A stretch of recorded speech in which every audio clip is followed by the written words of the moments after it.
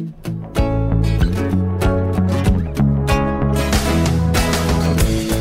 right, welcome back to Larry Wilmore, Black on the Air. I'm Larry Wilmore, and I'm Black on the Air. And we have a really fun episode today. My old pal, Phil Rosenthal. We had a conversation, I think it was actually a few weeks ago, and it was all about Phil's first love, which is food. So I think you're going to enjoy that a lot. Phil created the show Everybody Loves Raymond. It's great comedy writer. He's just a really interesting, funny guy. And it's funny how he just loves food. And he's had 2 series about Phil's quest to find good food. And I was actually on one of them a couple of years ago. But it was fun. It's a fun conversation. Give us a little break from all this politics and all that stuff. I think you'll enjoy it. And I'm recording this today on March 14th, which, so when you're listening to it, know that I'm recording it on March 14th, which is Pi Day for all my nerds and blurs out there. And joining me, just sitting in from her spring break, is my daughter, Lauren. Hey, Lauren. Hi. How you doing? I'm doing pretty good. Happy to be on spring break. I know. Lauren goes to school on the East Coast where it's cold. It's very cold. Happy to be back in California here. Huh? Yeah. Happy Pi Day. You having a good Pi Day so far? I am, absolutely. Yeah, Lauren, now, my kids, I have a son and a daughter, John and Lauren.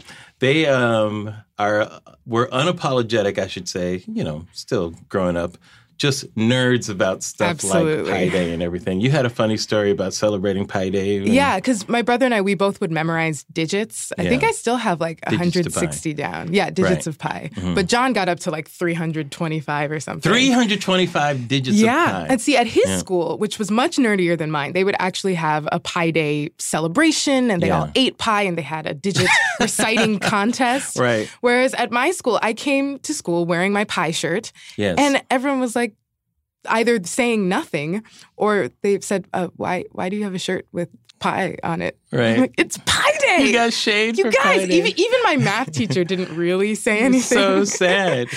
I thought it was a nerdy school. You got shade from your math teacher about Pi Day. Not exactly shade, but just ambivalence. Ambivalence. Which is worse than shade, Like, honestly. Young girl, why are you celebrating math? Why do you care about... Yes! It's so sad. And then today, to make Pi Day complete, Stephen Hawking, the celebrated physicist, died today on Pi Day. Yeah. And he was born, which was Einstein's birthday, I believe. Mm-hmm. And Hawking was actually born on the anniversary of Galileo's death. See, to me, that's a gangster birthday and death day. That's doing it gangster right there. That's pretty crazy. That's amazing. Yeah. Yeah. That's some cosmic. It is cosmic, isn't it? Yeah. Yeah. Now, Lauren, so I know you're not really a math person. You're kind of a language person. Yeah. Right? You love languages. Yeah, absolutely. It's just a huge passion of mine. I think it kind of always has been. Mm-hmm. But in recent years, I've really started to develop that interest. What is it about language that you love? I think the bottom line for me is being able to talk to people in their native language. I feel like that's what drives me to learn foreign languages. Yeah. And then on top of that, I love linguistics. I just love the way languages are made. Mm-hmm. I recently really started getting into etymology. I'm taking a class called The History of the French Language. Uh-huh. And that's fantastic. It's taught completely in French. Wow. And it's my favorite class besides my just Chinese grammar class because I love that professor and she's awesome. Yeah. But second to that, it's my history of the French language class. And you love the French language, right? That was Absolutely. One of the first languages you wanted to learn. Yeah, because my birthday is on Bastille Day. Yep, Lauren is born on July 14th. So I always... You were a Francophile from a very young age. Exactly. Because of your birthday, right? Yeah. Before I even knew what happened in 1789. Yes, exactly. I knew you the had word no Bastille. Details. Yeah. Yes, exactly. I just knew it was special. Yeah, I think some people died, but I'm not sure. Exactly, yeah. Yeah. So I always, because my mom speaks a little bit of French, so I've heard it when I was little, and then in middle school I took a couple classes outside of school, and then I took it in high school, in school. And now it's part of my major in college. Yeah. Do you think learning languages do you think Americans should learn more languages? I feel like Americans Our are language so program lazy is when it terrible. comes to languages. It's actually terrible. Especially because even when there are language classes, people come away not knowing anything. Right. Like I've had friends from other schools that said, oh yeah, I took AP French, but I can't really speak French. Yeah. Or read it. And it's Right. like, but what? You took French for all of high school. Yeah. How can you not speak the language? I love how Americans insist on American pronunciations of things, too, of Yes. foreign words. That always makes me laugh. I always try my best to pronounce things as true to the original as I can. And it's difficult, but you know. Yes. Yeah. And now Lauren's middle name is Hi'ilani. Yes. You have a Hawaiian middle name. Because your mother's name is Leilani. She was born in Hawaii. Oahu. Yes. Yeah. And there was something that happened last Friday was International Women's Day. I think Thursday. Yeah. And I love how you still fiercely represent Hawaii. Yeah. Tell me what happened. So what happened was story. I get those notifications from the news app. And the Washington Post had a headline that was something like, Liliuokalani was the first queen of Hawaii. Here are other female firsts for International Women's Day. Yeah. And, that's an excellent headline. And I'm glad that they're being intersectional in their International Women's Day. And I read the article. There are lots of, great women that are represented there. But my first reaction was a little bit salty. You were salty about them mentioning. No. Here's why. Okay. Because they were celebrating the fact that she was the first, female monarch of the Kingdom of Hawaii, but she was also the last monarch because 2 years later, America came in, invaded the Kingdom of Hawaii, and threw her in prison. And that was mentioned in the article. Wait, at first, did you know it was mentioned? Or? No, because I had just read the headline, and so I was salty for a while. So you were salty because you knew the story. You're like, how dare they say this without... And then I was like, okay, fine. I'll read the article. I'll see if they mentioned it. They did. Okay. And it is, because there are so many women featured, each woman just gets about a paragraph or so about her. I guess I'm just not a fan of the way that we teach the history of Hawaii in this country. Because, what do you mean? Well, how do we teach it?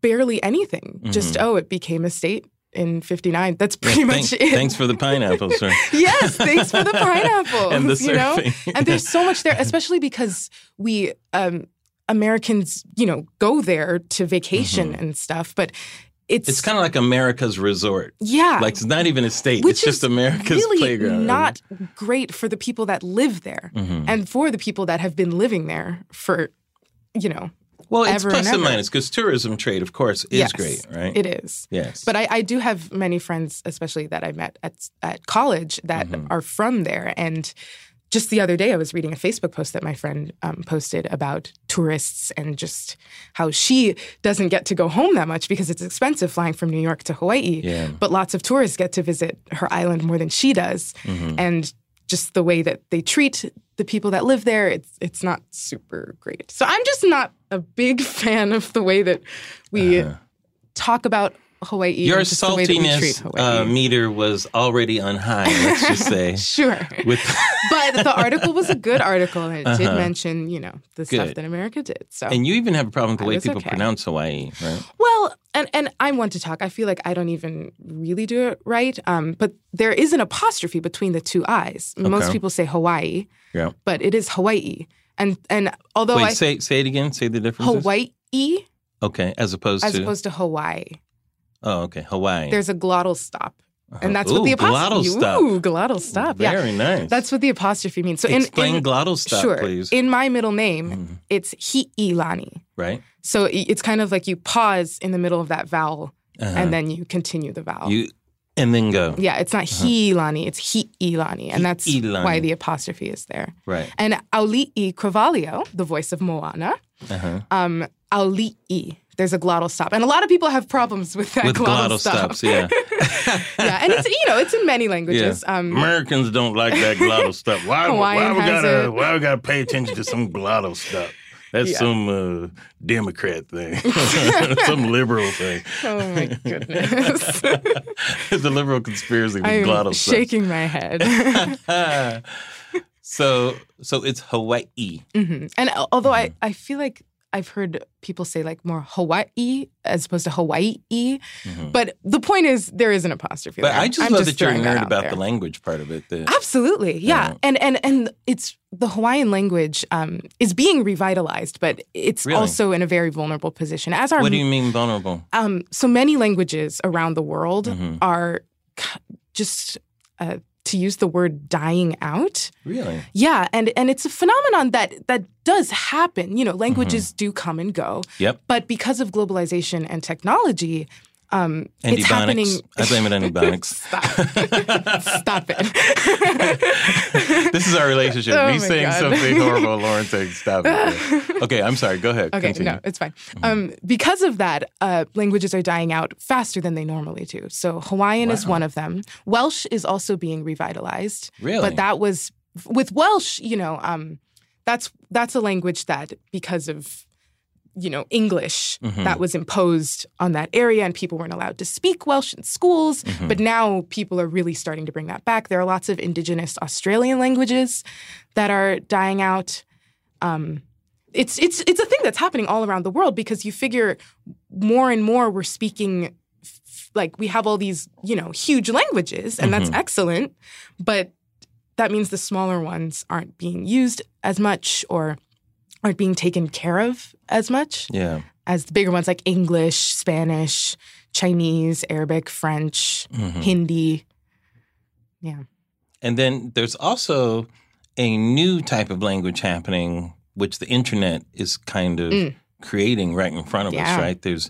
People are shortening language, like the way that it's being written. Yeah. You have visual language and emojis and memes. Yeah, we were just talking about the shrug emoji on the car right here. The shrug emoji, right? The shrug emoji. Explain the shrug emoji because I love the shrug emoji. First, explain what it is. For people listening, I really don't know how to visually explain it, so just Google shrug emoji and you'll see what we're talking about. But it's basically this little guy just shrugging, like. I don't know. But what's great about it is the character in the middle is actually a Japanese character from hiragana, one of the Japanese alphabets. Okay. But it creates this lopsided grin that just makes the emoji fantastic because you're shrugging, but you're kind of like, I don't know what to tell you. Yes. It's just really funny. I love how a lot of that shorthand of language that first me, a writer, someone who loves language, I was kind of salty about that at first, and then I become oldie McOld, Somebody, you don't understand young people using it's like, I'm sorry, I just like language. We were talking about this the other day, and I feel like I said it in a very salty way. Probably. Yeah. But goodbye is a contraction of God be with ye.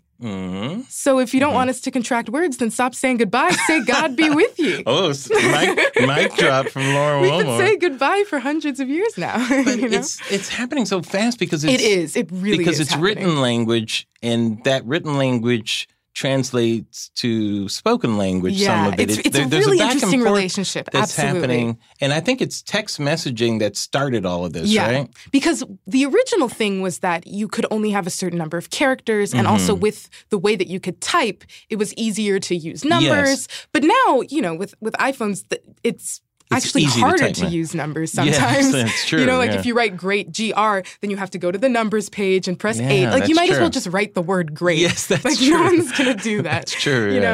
You're going out of your way now to do a shortcut. Yeah, and you know what's interesting? And this might just be me with my friends, but sometimes we use that ironically to give it another meaning. So, for example, so talk about that because that's interesting to me.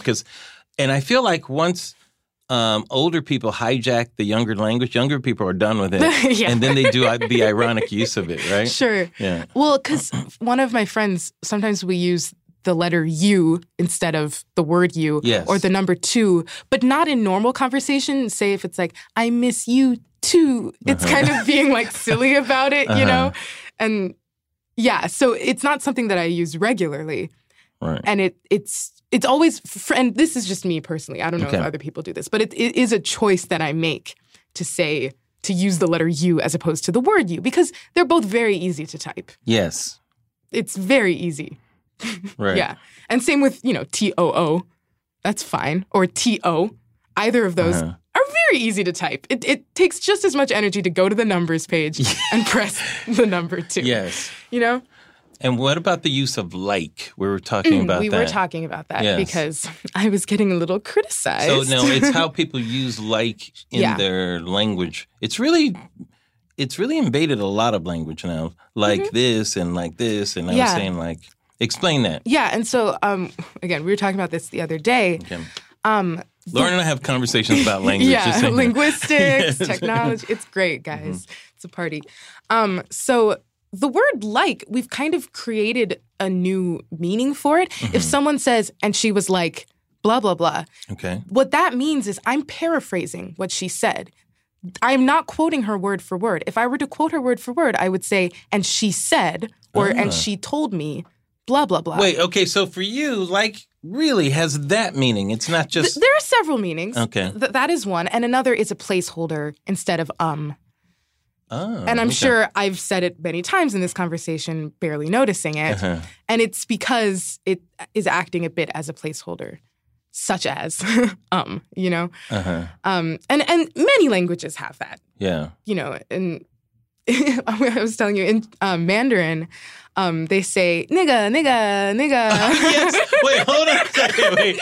Oh, Lauren just dropped the It's N-word. great. No, I'm speaking in Mandarin. I'm speaking in Mandarin. Okay, wait. What is this word? I'll explain the etymology. So, naga means that. That. That's what it This means. is in Mandarin. Yes. Naga. Yeah. Na means there. Naga means that. Okay.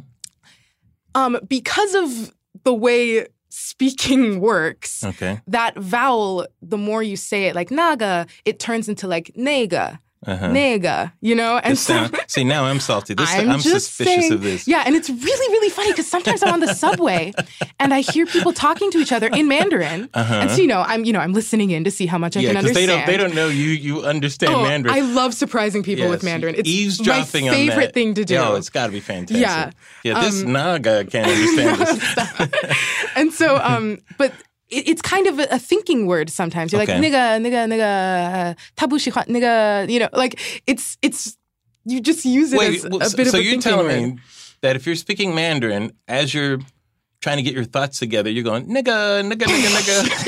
That's what you're telling me. I don't know what to tell you. And Lauren, you're saying you're cool with that. Shrug emoji. Shrug emoji is how you want to end that. I am absolutely cool with that. Because it's a different language. Come on. Yeah. You know, they're not saying the N-word in English.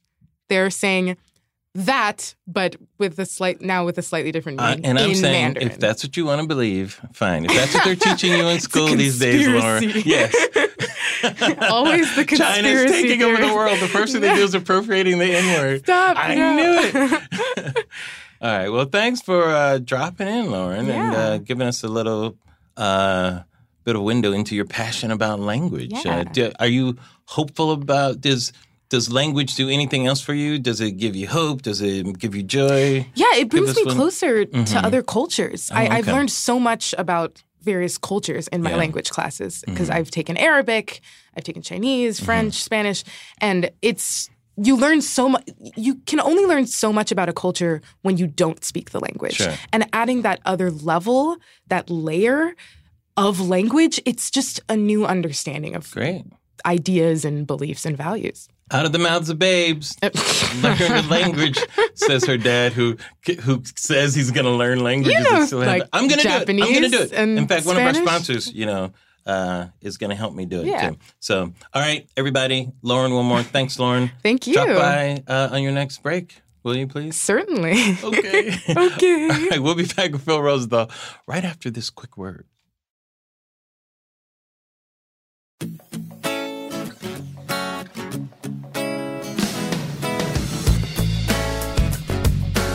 All right, welcome back. I am here, guys, with a very dear old friend of mine, one of the most brilliant, I think, writer, producers, showrunners of one of the funniest shows to have come along in such a long time. So you actually created a television classic, my friend. I Dream of Jeannie. Yes, that's right. It's Phil Rosenthal, the creator of I Dream of Jeannie. Dun, dun, dun, dun, dun, dun, dun, dun, dun, dun, dun. And of course, everybody loves Raven. Welcome, Hello. Phil. I Rosenthal. didn't really create I Dream of Jeannie. There may be people listening could have. who think I'm so old Just and that take you're so old. Take credit at this point. I may as well. Yeah. Do you remember the name of that fella?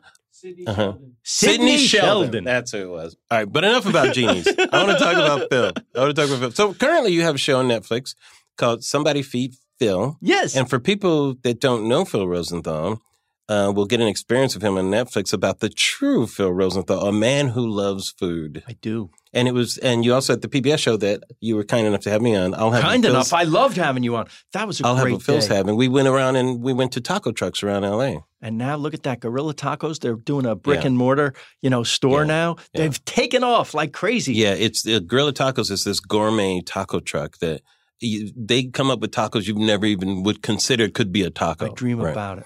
All right. Do you really? Do you dream about food? Yeah.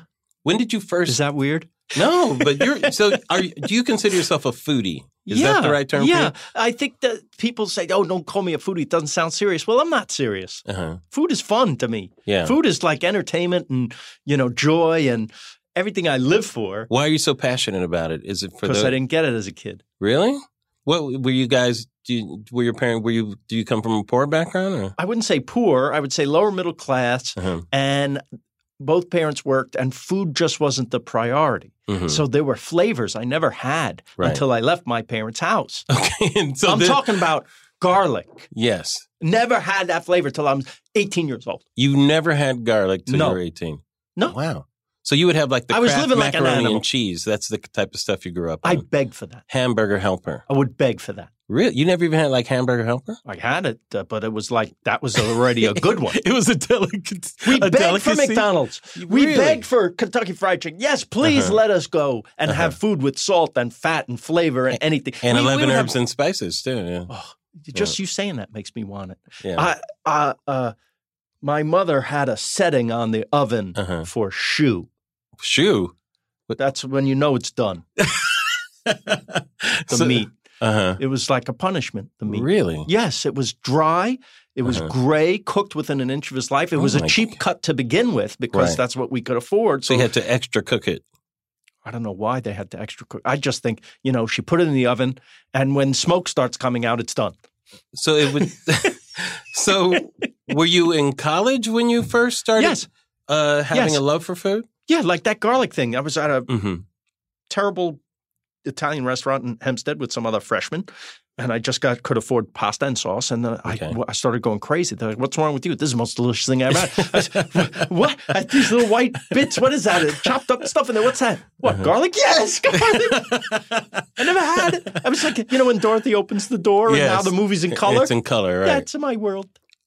Wow. So it started with garlic. Garlic was your introduction. That was kind of the gateway drug. And then, just other, like we would, Jews and Chinese food, that's a thing. Yes. Right? Like every. Especially Christmas during that time, right? Yes. That's in that movie, in Christmas Story. Right. But we would have it maybe once every 2 months. We would order out Chinese food. But Chinese it was food, always okay. the most bland order, and it was always the same order. And we never deviated from the spare ribs, lobster Cantonese, wonton soup. That was the order, standing it. order. I didn't even see the menu. No didn't know it sweet sour existed. pork, no beef and broccoli. Never, ever.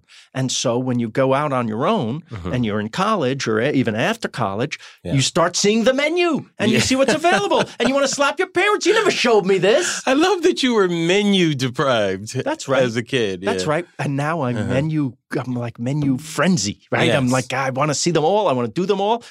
My favorite thing to do in a restaurant now, because I think I eat everything. Okay. I think I like almost everything. Are there things that you won't eat that I'm not looking for bugs, although Okay. once in a while, yes, if you travel like me now, there's going to be a bug or two. and you'll try it at least? I will taste almost anything. Right. Okay. I'll tell you the one thing that I've heard about that I won't taste. Okay. But what I was going to say was my favorite thing to do in a restaurant now is say, give me whatever the chef wants to give me. Really? Surprise me. Yeah, that's my favorite thing. If a restaurant has a good reputation, right, and it's hard to get in, it's busy and everything, I'm like, there's nothing I like better than having the chef who knows what he's doing. Just like we want a studio to bet on us, the writers. Yes, we'll talk about that too. Yeah. I bet on the chef. So you'll go in, and do you think that's a compliment to the chef? Do you think the chef is back there going, "Oh, well, that's okay. Let me give you something good"? I like to think that it is. Mm-hmm. I also say, if this is a pain in the neck and you're slammed back there, don't do it. I'll order off the menu. Mm-hmm. you know, it's kind of 50-50. It depends who you're with. Yeah. But if I'm going to a place that's supposed to be great, I want to know, tell me your greatest hits. Tell me what the chef wants to cook, right? Or if I'm going to a place like, I love this place, Broken Spanish downtown. Have you been there yet? No. All right, we're going to go. Okay, Broken Spanish. This is kind of elevated Mexican food. Okay. It's great. And there's nothing I love more than going in there and saying, please tell Chef Ray Garcia whatever he wants. Because he changes it up. There's new stuff. Right. Now, sometimes, are you like, because I'm like this sometimes when I go to a restaurant, I don't know whether I should get one of their specials because they're telling you the specials and they all sound good. Or if I'm there for the first time, do I want to try one of the things that they make all the time? Exactly. Yes, right. Like what would your advice be in that situation? Do you go for a special or do you go for the thing that they're always making there? Go. You know, so you can try out the thing that they always do first, and then maybe next time you get the special. That's a great question. Because now you've never been there, so you, like for me, I feel like, I think I want to have an experience of what they do. Yeah, their most famous thing. Yeah. Well, let's see what everybody's going crazy over. Right. Right? And then when I come back, I'll go for the special. Does that sound good? It does. And sometimes but you want to hear the special because what if the special is your favorite food? Then now you want that. That would be tough. Right? Right. Oh, today the chef is doing a Peking duck. Oh, okay. Yeah. I'll have that. That sounds awesome. But then what if there's roast suckling pig? Yes, I think I should have that. But what if there's another Peking duck that is the regular Peking duck? Do you want to try that first?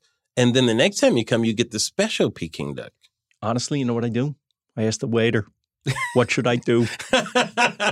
So what should I do? I trust the people that work there. Tell me what the best things are. If I haven't been there, right? Yeah. Or if I've never heard of the chef, tell me what the best things are. Do you think waiters are honest with that? I think so, and I think they appreciate being asked. Well, let me. When I say honest, I'm not implying that they would be dishonest, but I mean, like, can you take this fish that's been here for 3 days? Exactly. Yeah. Or do you think they're really forthcoming? You know, like I'm confused when people say, "What is your favorite?" Like, how do you know that you'll like what they like? Like when they ask the waiter what their favorite is. There's almost like you trust people in that place. Okay. What's good here? If somebody says, "Don't get that thing," don't get it. Okay, so what's good here is a good thing to say. I think so. Right? What do you like? What do the people like? What are the most popular items? Yeah. What are the things I shouldn't miss? Yeah. And what should I stay away from? Exactly. I said, don't get the bread pudding. Exactly. It's neither bread nor pudding. If the waiter says that to you, are you an idiot? Are you going to get that? Well, why would you do it? If you're a rebel, you might, you know what, give me that bread pudding. I'm interested. Yeah. Okay, I just told you you're not going to like it. And then what if you love it? Slap your waiter. What do? You gotta, I don't think I've ever done that. Maybe I'm too susceptible. Okay, now on your show, at least I remember in the PBS version of your show, part of it was traveling around the world. This is the same. Do you do that? Okay, so you same exact show. Okay. It's just shot in 4K now. Oh, nice. So everything looks beautiful except for one thing. And and then have a theme song. Yes. And how does the theme song go?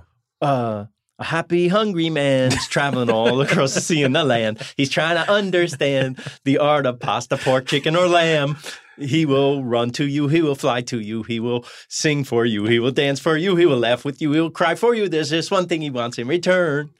Will somebody feed Phil? Somebody feed him now. So that's by Lake Street Dive, my favorite band. Oh, and they did the theme song. I have a theme song.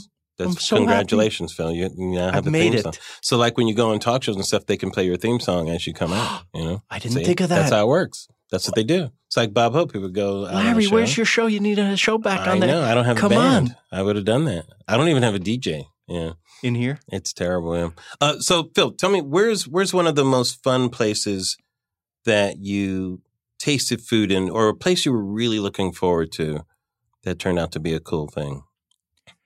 Well, in these 6, I go to the Far East for the first time. I've never been to Vietnam and I've never been to Bangkok. Wow. So what was the food like in Vietnam? It's the whole experience, I would think, of eating there too, right? Well, the whole Saigon episode is about our expectations being our age. Mm-hmm.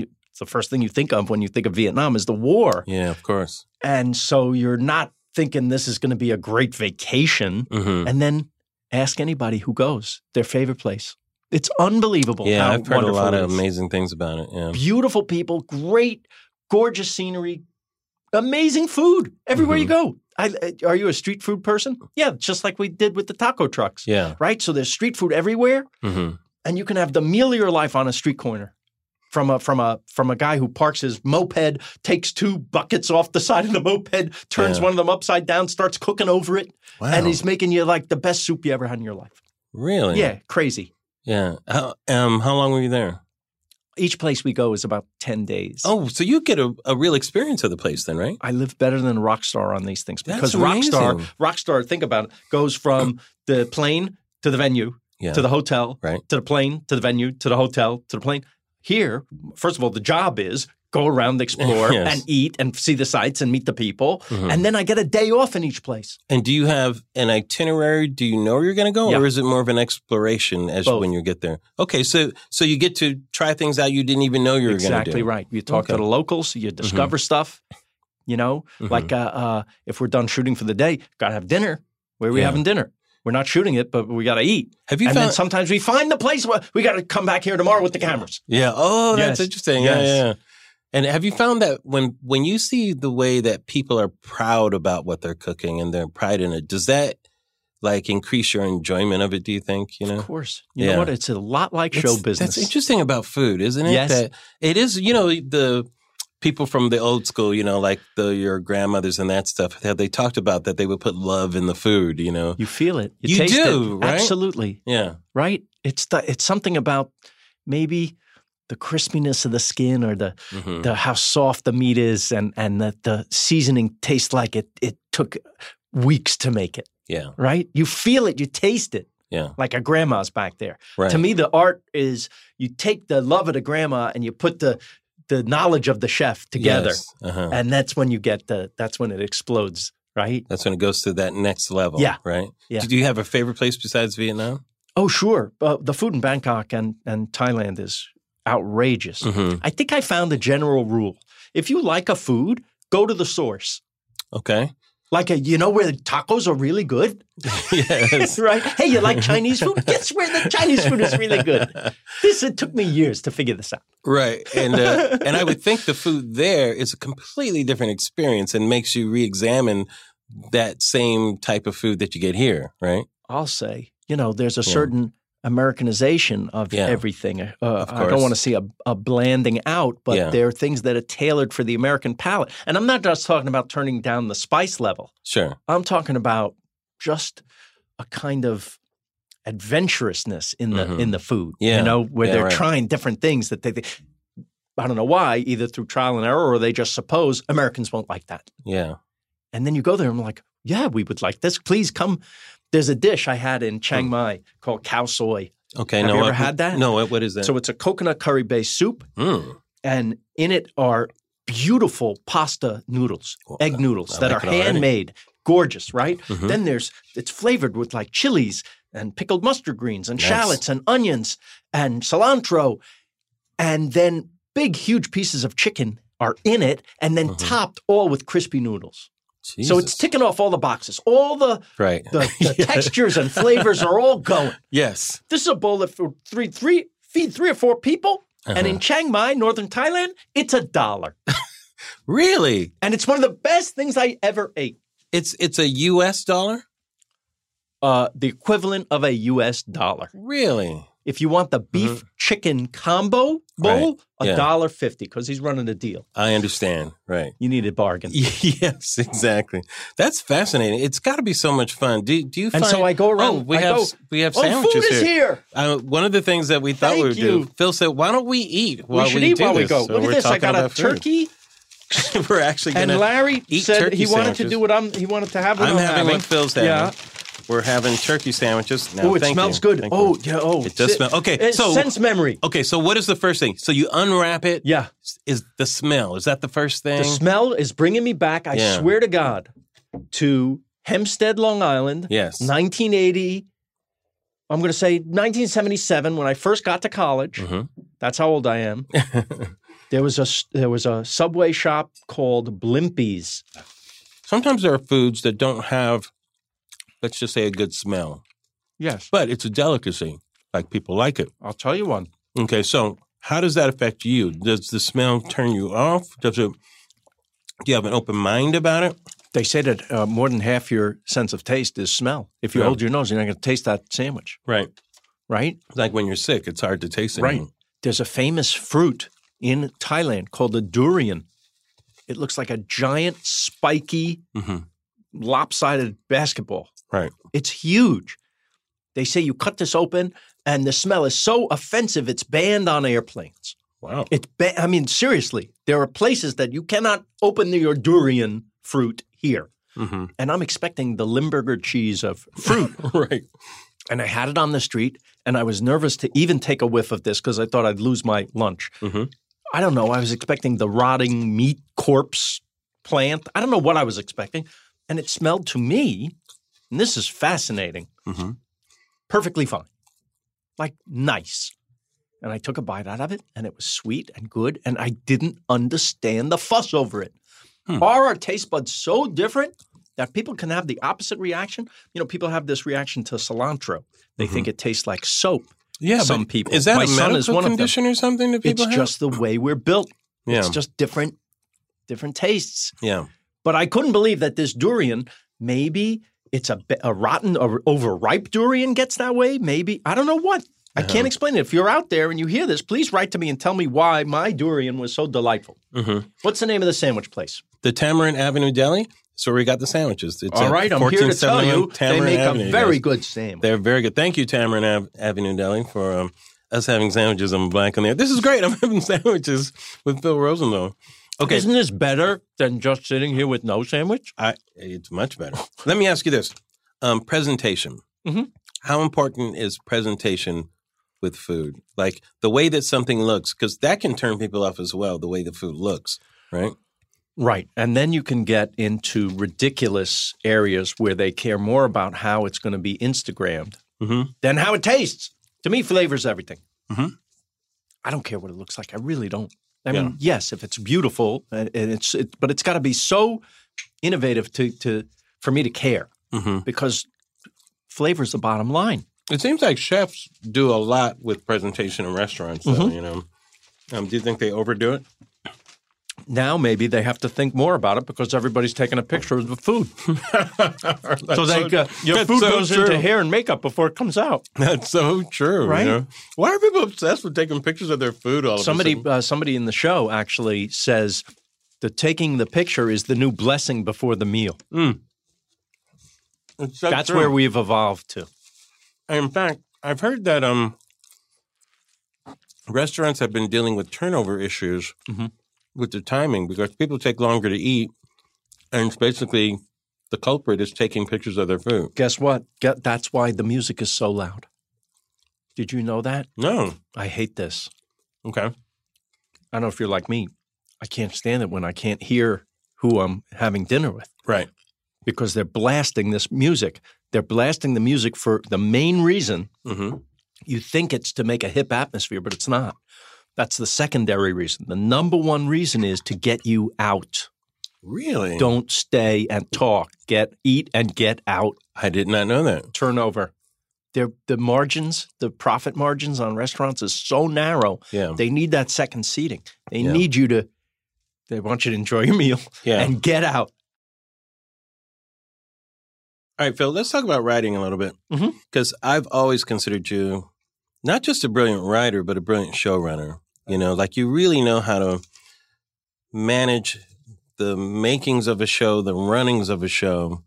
That machine is one of the hardest things to do. It's one thing. You're pretty great yourself. Well, I appreciate that. But you're a super talent, I think. No, you're very kind. But it's one thing to write a script that works, but it's another thing to manage the writing of scripts on a television show for years and years, and to manage like the course of that and the directions of that and everything. Let's talk about the beginnings of Raymond first. How did that start? Ray did 6 Minutes on Letterman. After those 6 Ray minutes, Romano for everybody. Letterman said there should be a show for this guy. They set about looking for a writer to create a show for Ray Romano. Really? Yeah. It was done through Letterman's company, right? Exactly. He had a deal with CBS. And they found me. They found like a spec script that I wrote. I'd never created a show before. In fact, were you working on Coach at that time? I was. Yeah. I was working for that show. And you started as a performer, right? I started as an actor. I didn't know there was writing, directing, and producing when I was a kid watching I Dream of Jeannie. I just saw the actors like in The Honeymooners and said, I want to do that. Right. Were you the same? I loved just making everybody laugh, you know. Exactly. Like my favorite growing up was Flip Wilson, and I couldn't believe I love him. Phil, I could not believe how funny he was. Geraldine. And I used to do impressions of Geraldine. The devil made me do it. Me too. I used to do that, and you better watch it, you know, and saying stuff like that. And it was just so funny to me. Hysterical. By the way, you can see some of these clips on YouTube. People should look. No, it's great. Because People some of really those sketches are unbelievably funny. Completely. And he had so many great guest stars. He had Red Fox on like the week before Sanford and Son started. It was something like that. It was crazy. Sure. He did get everybody. Yeah, I was inspired by a lot of people like that who were dynamic performers, you know, as well as liking shows. But I think it was the individual performers that inspired me more than anything, you know. Which it's kind of like in our day, there were more variety shows, so we got to experience people as performers a lot more on television, you know, than I think people do now. You know, people are television unless it's a reality show. They experience reality is so weird because you experience it as a odd television version of themselves. Yes, that's what I'm doing right now, in a way, right? Which is different. Although, in some ways, there were shows that did like Ozzie and Harriet was almost like a reality show in some ways because it was a TV show kind of about their lives. But look how clever those shows were, like the Jack Benny show and the George Burns, Gracie Allen those show, are the same type where they're acknowledging that they're making a television show, which give them license to go into their kind of performance mode. Yeah, but then also it's a hybrid with a sitcom. Yes, exactly. So did you sit down with Ray and did you have an idea for him or did he have an idea? Nope. How did that start? We met at Arts Deli. I've told this before, but I said, tell me about yourself, just like if you and I were going to work on a show and I never met you before, tell me about yourself. Just if you're meeting a friend for the first time, what do you do? Tell me. Okay. So you had I got twin boys and an older daughter. My parents live close by. They're always bothering me. I got a brother lives with them. He's older than me. He's a police sergeant. He touches every bite of food to his chin before he eats it. He's jealous of me. He saw an award I won for stand-up. He goes, never ends for Raymond. Yeah, everybody loves Raymond. And I said, well, it doesn't look like there's anything there we can use. Wait, and were you joking with him? Yes. Yes, of course. I said, this is a good place to start. And he goes, what? I said, your life. Why don't we start there? You never acted before. I'm not going to make you a gay astronaut from Cleveland. Right. Why don't we start there? And what I don't know about the personalities of his family, I'm going to fill in with the personalities of my family. Yes. I got my mother in there. I got some of my dad. There's some of me in there. There's some of my wife in there. There's everything. And it's kind of this amalgam, as you do, of stuff. Yeah. But I went off and I wrote a pilot based on not the stand-up comedy of Ray Romano, based on the actual life of Ray Romano. Yeah, it's very interesting. Like doing the Bernie Mac show, I saw Bernie stand up about taking care of his sister's kids, and I think you should be able to hit a kid in the stomach or the throat, you know, and saying those types of lines, which are so hilarious. W.C. Fields. Yes, exactly. And when I met with Bernie, I didn't care about like his act. I didn't care about that, but I wanted to know about him. And I had him invite some of his friends to the same type of meeting I had. And I asked all of his friends what they thought of Bernie growing up. And I had them tell me stories about him. And there weren't stories I was ever going to use. I just wanted to know who the guy was. Background. Yeah. And then I went to Vegas with him and I saw how the fans treated him. And what did that do for you? Well, it showed me how he acted around the fans and what their relationship was to that type of celebrity. And what I learned, what helped me write the script, was that people treated Bernie like he was part of their family. That's what I got out of it. And I said, okay, that's kind of his relationship to the world. And so I used that. Yes, like you're getting what they like about him helps you. And that's where I came up with when he talks to the camera, says, America, you know what Bernie Mac's going through. You know how I feel. Because I felt he treats everybody like family. And so that's how it led to that type of thing. So there you go. So with you and Ray, you saw the dynamics of his family and incorporated the dynamics of your family, which, by the way, is what every writer does too, you know.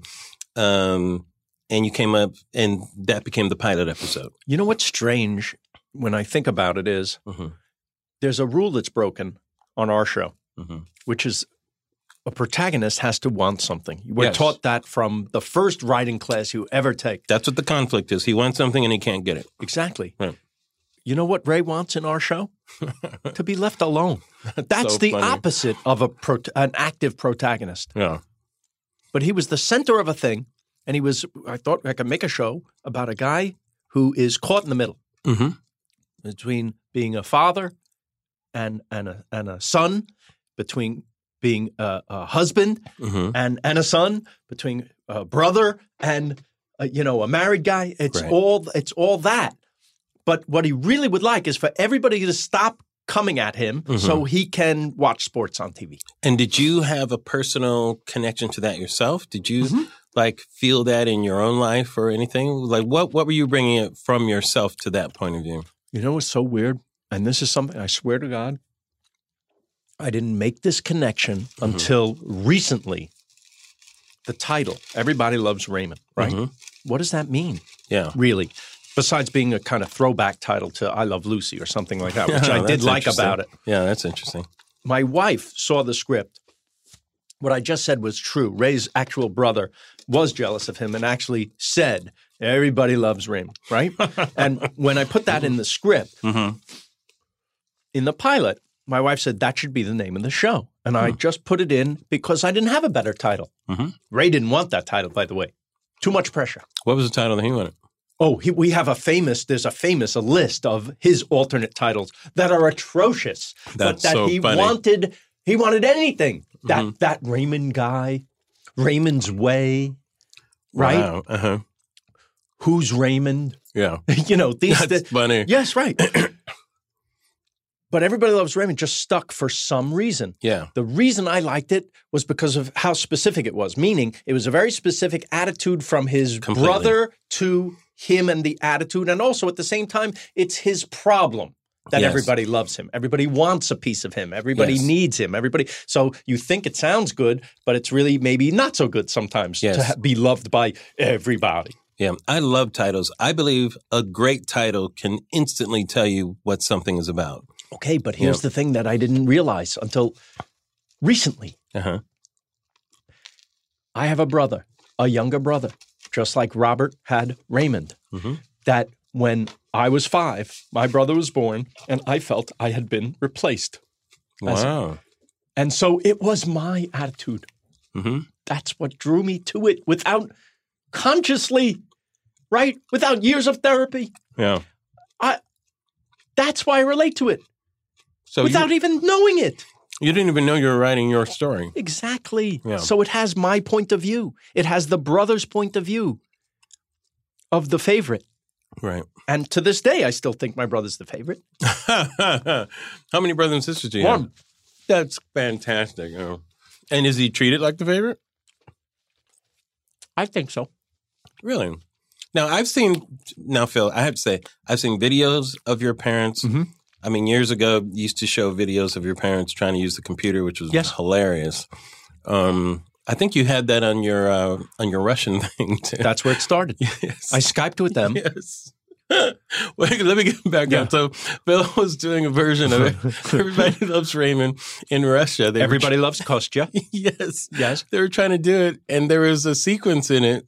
Is this on Netflix, by the way? It is. Oh, great. They just started showing that, too. Exporting Raymond. Exporting Raymond. You guys should really see it. It's hilarious, especially if you're interested in writing and really interested in how and why television comedy works. Or doesn't. Or doesn't, yes. Because there are so many factors into making it work. One of those factors, well, let's talk about your parents real quick. So your parents are trying to use the computer or trying to Skype or whatever. And it's just the funniest thing. It's like every parent. Yeah, they really become every parent in America in that scene. But here's the thing. Here's about writing, if we want to talk about that a little bit. Yes. You want it. You certainly want a scene to represent all parents, right? If you're let's say you're writing that scene. Well, good luck, because you're never going to do it. Right. You have to get as specific as possible. Yes. It's in the specificity of your writing that you become universal. Right.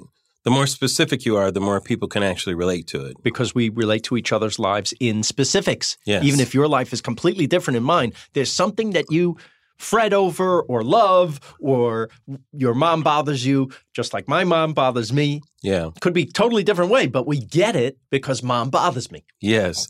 And I know that you've told people when you guys would come up with stories for Raymond, part of your process was what happened to you last weekend. Exactly right. And guess who I got that from? Carl Reiner. From Carl Reiner. That's how he did the Dick Van Dyke Show. Yeah.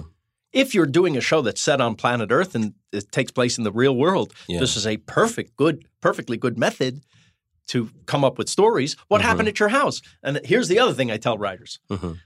Go through your day and keep a journal because it's easier to write things down than to write. And at the end of the week, you may find you have 2 or 3 funny things that happen to you that you wouldn't have remembered because you didn't write them down. That's fascinating. Many times people think they have to invent something. You don't. Where a lot of it, your philosophy is it's right there. You have to chronicle it. If you're writing that kind of show. Now, if you're writing Star Trek, I can't help you. Yeah. But Star Trek is basically a Western in space, you know. But that I'm saying things with imagination. Yeah. Let's assume you like me. No imagination. Things you have imagination. Well, here's the thing. Okay. The thing about writing what's the most fearful moment of writing? Blank page. Yes. Yes. So now if you've written stuff down, you don't have that blank page anymore. It's really it's at the very least a jumping off point. Yes. To get it started, right? Yeah. And then you use all the imagination you want. Yeah. Are you intimidated by writing? Yes, I hate it. You like it? No, of course not. You know why? Yeah. If you're like me, what did you try to get out of all through school? Homework. Yes. Yes. Now what's your job? I have it every day of my life. I have it every day of my life. Doesn't it suck? It's terrible. Why do you think I do a food and travel show? Yeah, to me, I blame it on being Catholic. Like there was some way that because I'm Catholic, I was going to be punished for all these sins I never confessed or something. You know? Really? Oh, that's deeply sick. It's got to be something, you know, because why do I have homework every night of my life and I hated homework? You know, it doesn't make sense. You know at all. why? Because you were good at it. You were good at it. And you know you were good at it, and so you know you have to do that's the even problem. though you hate it. We're compelled to write more. Like people say, Larry, why do you write? I say because I have a deadline. Right. If I didn't have a deadline, I wouldn't get anything done. Of course. You know. It's hard. People don't realize. What is the hardest part for you? The blank page. I can't stand the thinking. Do you come up with procrastination ideas? Of course. Yeah. I'm so good at it. And What's then some, wait, some don't go genius, past it. but wait, some genius put attach the thing I write on to the biggest distraction ever invented on the face of the earth. Oh, yes, a computer. Yeah. Yes. Yes, that's true. So you sit down at the computer. Yes, you're right. Okay, I'll write my thing. Let me just check my email. Oh, somebody sent me a link to a funny video. Right. Oh, that's funny. Oh, my God, I never saw that cat do that before. What? Are there more? Oh, look at that. Oh, this one has a dog in it. 3 hours later. Yeah. Oh, I got to go. It's lunch. I didn't do anything. Yeah, in the days when all you had was a typewriter. That's right. You had or to be a word processor. That was the perfect in between. I actually wasn't liked word processors. Those were because awesome. It was the convenience of the computer without the mind-blowing distraction of everything on Earth. No, you're right. You have access to everything on Earth on the computer. It is the worst tool for a writer. It is possible. It is. I know guys who shut the internet. Like they hit that button when they sit down, and you cannot get internet for an hour. Yeah, I can't write on the computer until I'm ready to start actually physically writing the actual script. Like when I'm brainstorming, I have to use a legal pad. Good for you. Because I have to, well, I don't know, it's just my method. But no, it's good. But I've always written that way. So I brainstorm on legal pad. I come up with all the ideas on the legal pad. And then the actual script writing, I go to the computer. Because at that point, I'm just writing dialogue. I've already worked everything out, you know. But that's just the way my brain works. You know how I wrote my book? Because it was so daunting? Oh, yeah, books are so hard. I hired a person to talk to. Yeah. Oh, that's interesting. And I said, just ask me questions, whatever pops in your head. And you may ask a question and I may talk for 2 hours because I know what I want to say, but I'm using you to tape record everything we're saying so that I'm not starting with a blank page. Yes. right? I wouldn't put my stupid ramblings in a book, but what a great place to start. Yes. Sure, I got the transcriptions back, and now I have something that looks like writing that I can fix. Fixing is easier than writing. Okay, so here's what I did. Yeah. I'll go you one step further. Yeah. So I hired someone else to write my book. No. I've had to do speeches here and there, and give lectures and that sort of thing. Yeah. And sometimes, like I had kind of a lecture speech, but I was never happy with it. It wasn't quite right. And sometimes people have specific topics and that type of thing. Yeah. And so I had to give this very important one at Harvard at the Shorenstein Center. Wow. Right after the election. Fancy. And it was right after the election, okay? Yeah. And I was very nervous because I'm like, I don't know what I'm going to say. Friggin' Harvard. And then after that election, Jesus Christ, you better come whatever up with, I had prepared would have to be completely different. You better be as good as the president. Yes. And it's John F. Kennedy Center. It's all that stuff. Harvard. So the month before, I was supposed to give a lecture at Hofstra where they had the first debate, and it was right before the first debate. That's where my big speech is. Really? Because I went to Hofstra. I made a commencement speech. So there you go. So you know what I'm talking about. Yes. So there's pressure on me. I'm like, God, and my show had just been canceled, so I'm in the throes of all that, Uh-huh. And I'm like, I don't know. Can I give an hour speech? I don't think so. And I said, well, you know what, Larry? Could you give an hour interview? And I said, of course. I could speak for 3 hours if somebody's interviewing. So here's what I did. I hate a lecture. I like an interview. So what I did was I decided to do a magic trick is what I'm calling it. Yeah. I interviewed myself on stage. I had them put 2 stools up there. And I went back and forth and asked myself questions, and I turned it into a comedy act. But I thoughtfully answered the questions. Yes. And I didn't write the answers ahead of time. I answered them in the moment. Perfect. So I gave thoughtful answers to these questions, and then a couple of times I made jokes. Audience loved it. And I was like, this is fantastic. Why didn't I think of this early? And it's only because I hate writing. Exactly. And I kept procrastinating writing the speech. I ended up doing the same thing at Harvard, but it was different because people were so... The election just really, it was amazing the feelings that people had after it. So it was the tone was a little different, but it worked. You're talking about this last election. Yes, the presidential election. Yes. So I interviewed myself again. I did the same technique. Great.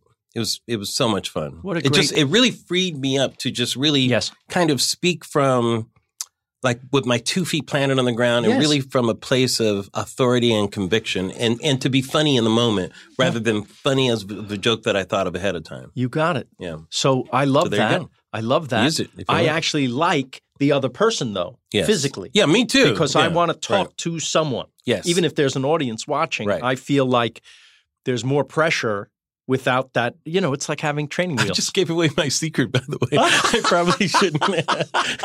Now when I'm doing it, say, hey, Larry, I'm going to write a speech, asshole. What are you doing interviewing yourself? You are writing a speech. Yeah. It's just a different form. Thank you. So Phil Rosenthal It's perfectly fine, valid. Yes. Right? Am I cheating if I use the other person? Whatever. However we get the information out. Whatever makes you comfortable. Yes. Yeah. And as long as you deliver, who cares how it comes, right? It's funny that a writer's room can provide that too in some ways. That's what it's for. Yes. Like if you're, because I feel the showrunner should have the vision for the show. When you talk to a car writer, you talk to some of the great people who have done this, they know what the show is. Right. And the job is to corral all of these ideas and to form it into this beast called the show. Exactly right. It's all got to be filtered through your head. It doesn't mean that they don't contribute. That's they exactly contribute right. greatly. You want them to contribute. Sometimes the contribution is listen to my idiocy and see if this makes sense. Yes. Right? Yes. Sometimes that's where you get some of the best stuff. Yeah. Sometimes.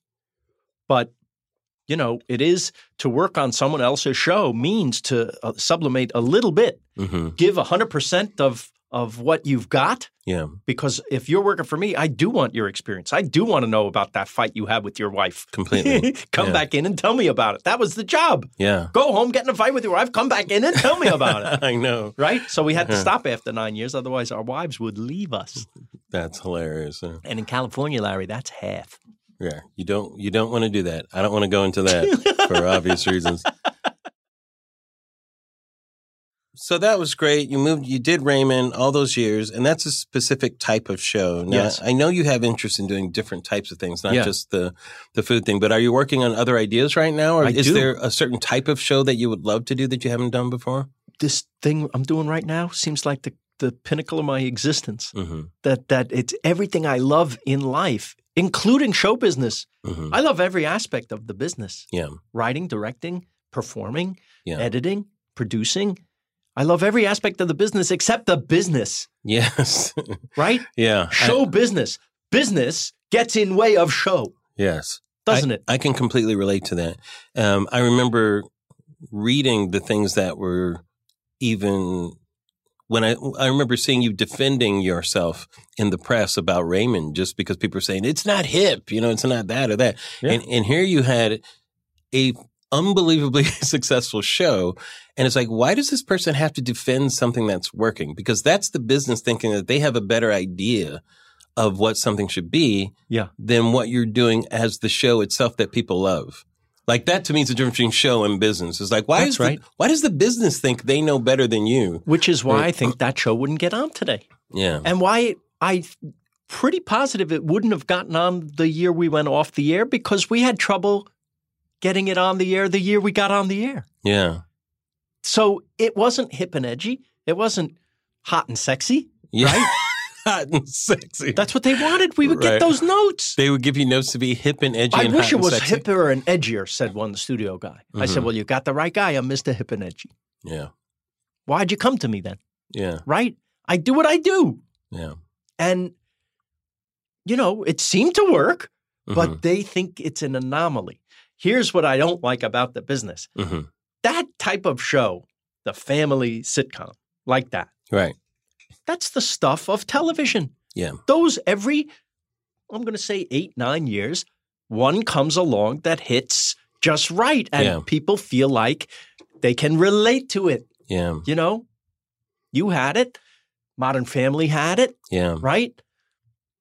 Before us, I don't know if we're allowed to say this word anymore, but Cosby had it. Yeah, yes. Well, it's true. That show did have it, even though. He also had other things, but he had that. Absolutely. And Roseanne had it. Yeah. Why do you think family shows are so powerful? Because they really are the mainstay of television. And do you think it's going to stay that way? Here's the real truth. Do you think it's changing? The real truth is people's lives are not hot and sexy, hip and edgy. They're more like Raymond and Roseanne than they are than they are like Friends. Yeah. Friends was an amazing show, I think we'd all admit, but it hurt TV in this way. All the shows that came after it were trying to imitate that. They really did. And to try to capture this kind of hip sexiness that was not the primary reason for Friends' success. Yeah. Friends was the exception, not the rule. Friends was about beautiful kids who were also, this is the part they leave out, funny and charming. Yes. And Marta Kauffman has said that the show was about that time in your age when your friends are your family. So It actually is a family show. Well, every show, I think, is a family show. Right. Even the news. Yeah. You're watching that group, or you're inviting that same group of people that you like I love that. into your house. Every single show, hospital show, cop show, family. Yeah. It's about a family. Fox and Friends. Yeah. That's a great family. What a nice family that is. These poor deluded people. Oh, man. But we I think relatable is the number one reason for a show's success. If you're not relatable, you better be so screamingly funny. The show that comes to mind is 30 Rock. Yeah. Which I don't think had a relatable bone in its body. Yeah, it was kind of a comment on something. So it was a joke It was bag. like a living cartoon type of thing. It was a living sketch Which show. was unbelievably executed, right? Exactly. Right. And if it wasn't unbelievably executed, it would have been dead on week 2. Yeah, it's because there's not a character that you fall in love with that you want to, that you can relate to. It's all the jokes. Yeah. So I always say, don't make it about the jokes because then you're only as good as your last joke, except 30 Rock, Tina Fey, those people, they could be as good as their last joke. Yeah. That if you're going to make a joke bag, make it as good as 30 Rock. Yeah. That has to be the zenith, I think, for these types of shows. It's why horror films are difficult to do because you have to top the last scare all the time, Right. That's right. It's like that type of thing, Yeah.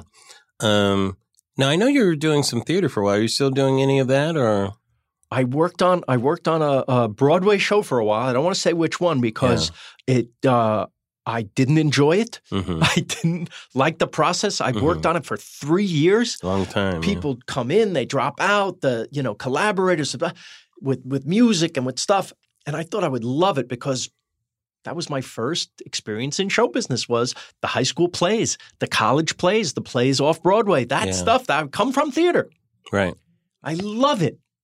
But the Broadway business, at least my experience, oh boy, it was not about whether it's good or not. How come we don't see, I know you and I are lovers of theater and that kind of stuff. We've talked about that a little bit. How much we love Book of Mormon, Oh, God. I remember one of the funniest things of all you. time. And you saw Hamilton since then? Of course, yes. Now, why do you think there aren't more – I wish there were more pure comedies on Broadway. There's always musicals. Do you think they're too people can't afford them anymore? Or? Exactly right. Is that what it is? Because that's where your Neil Simons were born, really. You got it. I used to. I lived in a suburb of New York, Rockland County, and I would take a bus in when we didn't have school at 15 years old, 16 years old. A bus by myself, hour and a half into Port Authority. Mm-hmm. This is in the 70s when Port Authority bus terminal wasn't as beautiful as it is today. I'm telling you, this was rough. Yeah, it had more port than authority. Yes, you got it. Yeah, like an old port where you could get murdered. Yes. And then you go to the TKTS booth in Times Square. Times Square, yeah. I'd wait online, sometimes in the freezing cold if it was Christmas break. Yeah. And I would see a Broadway show for $11. Yeah, that was awesome. a half price then, so you could imagine. Right. And I was in heaven seeing great comedies by Neil Simon and these great, like Sly Fox. I remember Larry Gelbart wrote Sly Fox with George C. Scott. I saw on Broadway. I saw the greatest things ever. Yeah.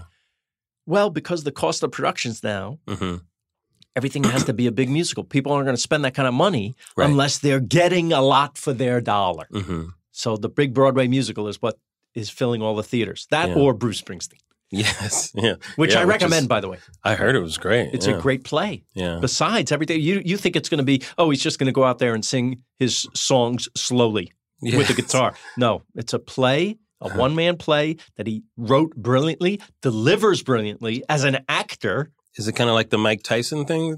Better. Can you believe it? Are we going to see more Phil Rosenthal, the performer, who, by the way, is very funny? Thank you. I love... Again, all aspects. Mm-hmm. I'm happy. It depends on what it is. Yeah. If I think I can do it, I do it. Yeah. If I, people have asked me to be in their shows and movies, and if there's a part that I feel like, maybe that'd be fun to do, or work with that person, like with you, sure, cast me, Larry. I would love to. Ready. I love it. I really do. This thing with the Food and Travel show, it does incorporate all the things I think. I've become decent at in show business, right? The writing, the directing, even the performing, the producing, the editing, all of that goes into making the show. And then the show combines everything I love in life. Yeah. Family, friends, food, travel, laughs. Yeah. All in. So that's why I say it's the pinnacle for me, right? Mm-hmm. But I guess that there's no real acting in it, but you are aware that you're performing. You're on there. What about politics? Do you see? I know you have strong positions on politics and that kind of stuff. Do you ever see yourself writing that type of area, or is it more of an interest? I got to be honest with you. I don't think I'm equipped. I don't think that I think there are guys like you and your friends at the Data Show and Colbert and these brilliant, brilliant people who can articulate things backed up by the facts. Mm-hmm. And not that facts are important anymore, but that they're a casualty. Yes, I feel like there's enough great guys who do that, and girls who do it. That I don't know. I don't need to do that. Yeah. I listen. The Food and Travel show. I never meant for it to be political in any way. Suddenly, the embracing of other cultures and other people from different lands is a political statement. Yeah. All right, I'm political all of a sudden. But it's necessary. Right. I just thought I was being a human being that liked people. Mm-hmm. I guess that's fallen out of favor. No, it has never fallen out of favor. It is one of the things that... There's still more of us than them, don't you think? Phil, it is one of the things I've liked about you from the beginning. I'll just say this before I go, and thanks so much for stopping by and allowing me to have a sandwich. Sharing a sandwich on air. Larry, I've never eaten on air before. It's liberating. I was worried about you, Larry. You don't eat. I know. I wish I could lose weight by that, but apparently not. But one of the things I'll tell the audience this is that Phil Rosenthal, from your New York days, has always had movie night. Yes. And I've had it since 15 years old. But what a great way to bring friends together, to bring people together. It shares your love of food. You're so happy on movie night because you're the host of this thing. And for me, it's a love of film, which I have I love film. Me too. And I went to one of your movie nights and I got to meet Richard Benjamin. How great. And come this weekend. He's coming back. He just wrote to me. I love Richard Benjamin. Yeah. I've always been such a fan. And his wife, Paula Prentice, who, how could you not love Paula Prentice in The Parallax View, one of my favorite movies. Yeah. But in the 70s, they were so cool, during that time. Yeah. And my favorite year, I think Richard Benjamin, directed it. Was that the movie you showed, I think, right? Was it? It's very possible that I showed that. It may have been my favorite year, yeah. Or the Sunshine Boys. He was in that too. Yes. Maybe it was Sunshine Boys, yeah. But I think it was Sunshine Boys. But I just wanted to give you props for that type of thing, bringing people together like that. And plus, we learned something. Yeah. If we have the filmmaker come sometimes. Yes. Right? Or someone in the movie. Wow. It's like film class in that little room. It's so much fun. Yeah. I'll just say this last thing too. Or how about when Phil and we used to be involved with the Museum of Television Radio. It's now the Paley Center. Right. But remember we had a couple of nights for some of the greats like Sid Caesar and Carl Reiner. No. How much fun was that? I'll never ever forget it. This is like 2002 maybe? That's right. 2003? But, we do. But how Sid Caesar was so honored by that people didn't forget. Here's what touched me about that moment. Yeah. You have someone couldn't have been more famous than someone like Sid Caesar. Yep. And at the time we had the dinner with him, probably felt like he was forgotten. Of course. That nobody even knew him or cared about him. There's people listening right now who don't know who he is. And when I think about like the elder people in our society and when people talk about getting rid of Medicare and things like that and just not even caring about those types of statements. And when we think about, making sure that the elder people in society aren't invisible and that they are being honored. They don't have to be as famous as Sid Caesar, but we honor the people who have come before us and made the sacrifices for us. But I'll never forget, Phil. So, Phil, you did the pickle sketch. There's a famous sketch from show. One of the honors of my life. With Sid Caesar. And Sid Caesar, you guys, he's sitting there with not much energy, and we look like, God, I hope he's okay, And Phil starts doing the sketch with him alive. He's like, he remembers every line. And he's hilarious. He's hilarious. We're laughing. We're all crying. And we're kind of crying because it's funny, but also for the moment, too. Isn't that I'll beautiful? never forget that. That was such a great moment. Me too. Me too. Listen, you and I are almost there. We hope that some kid Don't listening... Don't forget us, you guys! Yes, some kid listening says, let's have an evening for Larry and Phil. Make sure there's food. Phil's going to be there. Make sure there's food. Let's do... Here, they're going to do their famous eating a sandwich on the air sketch. Yes. All right, Phil Rosenthal, everybody. Somebody feed Phil. Somebody. Please, somebody feed Phil. It's on Netflix, and can't wait for anything that you're doing out there. Thanks a lot, Phil. Love you, Larry. Back in the air.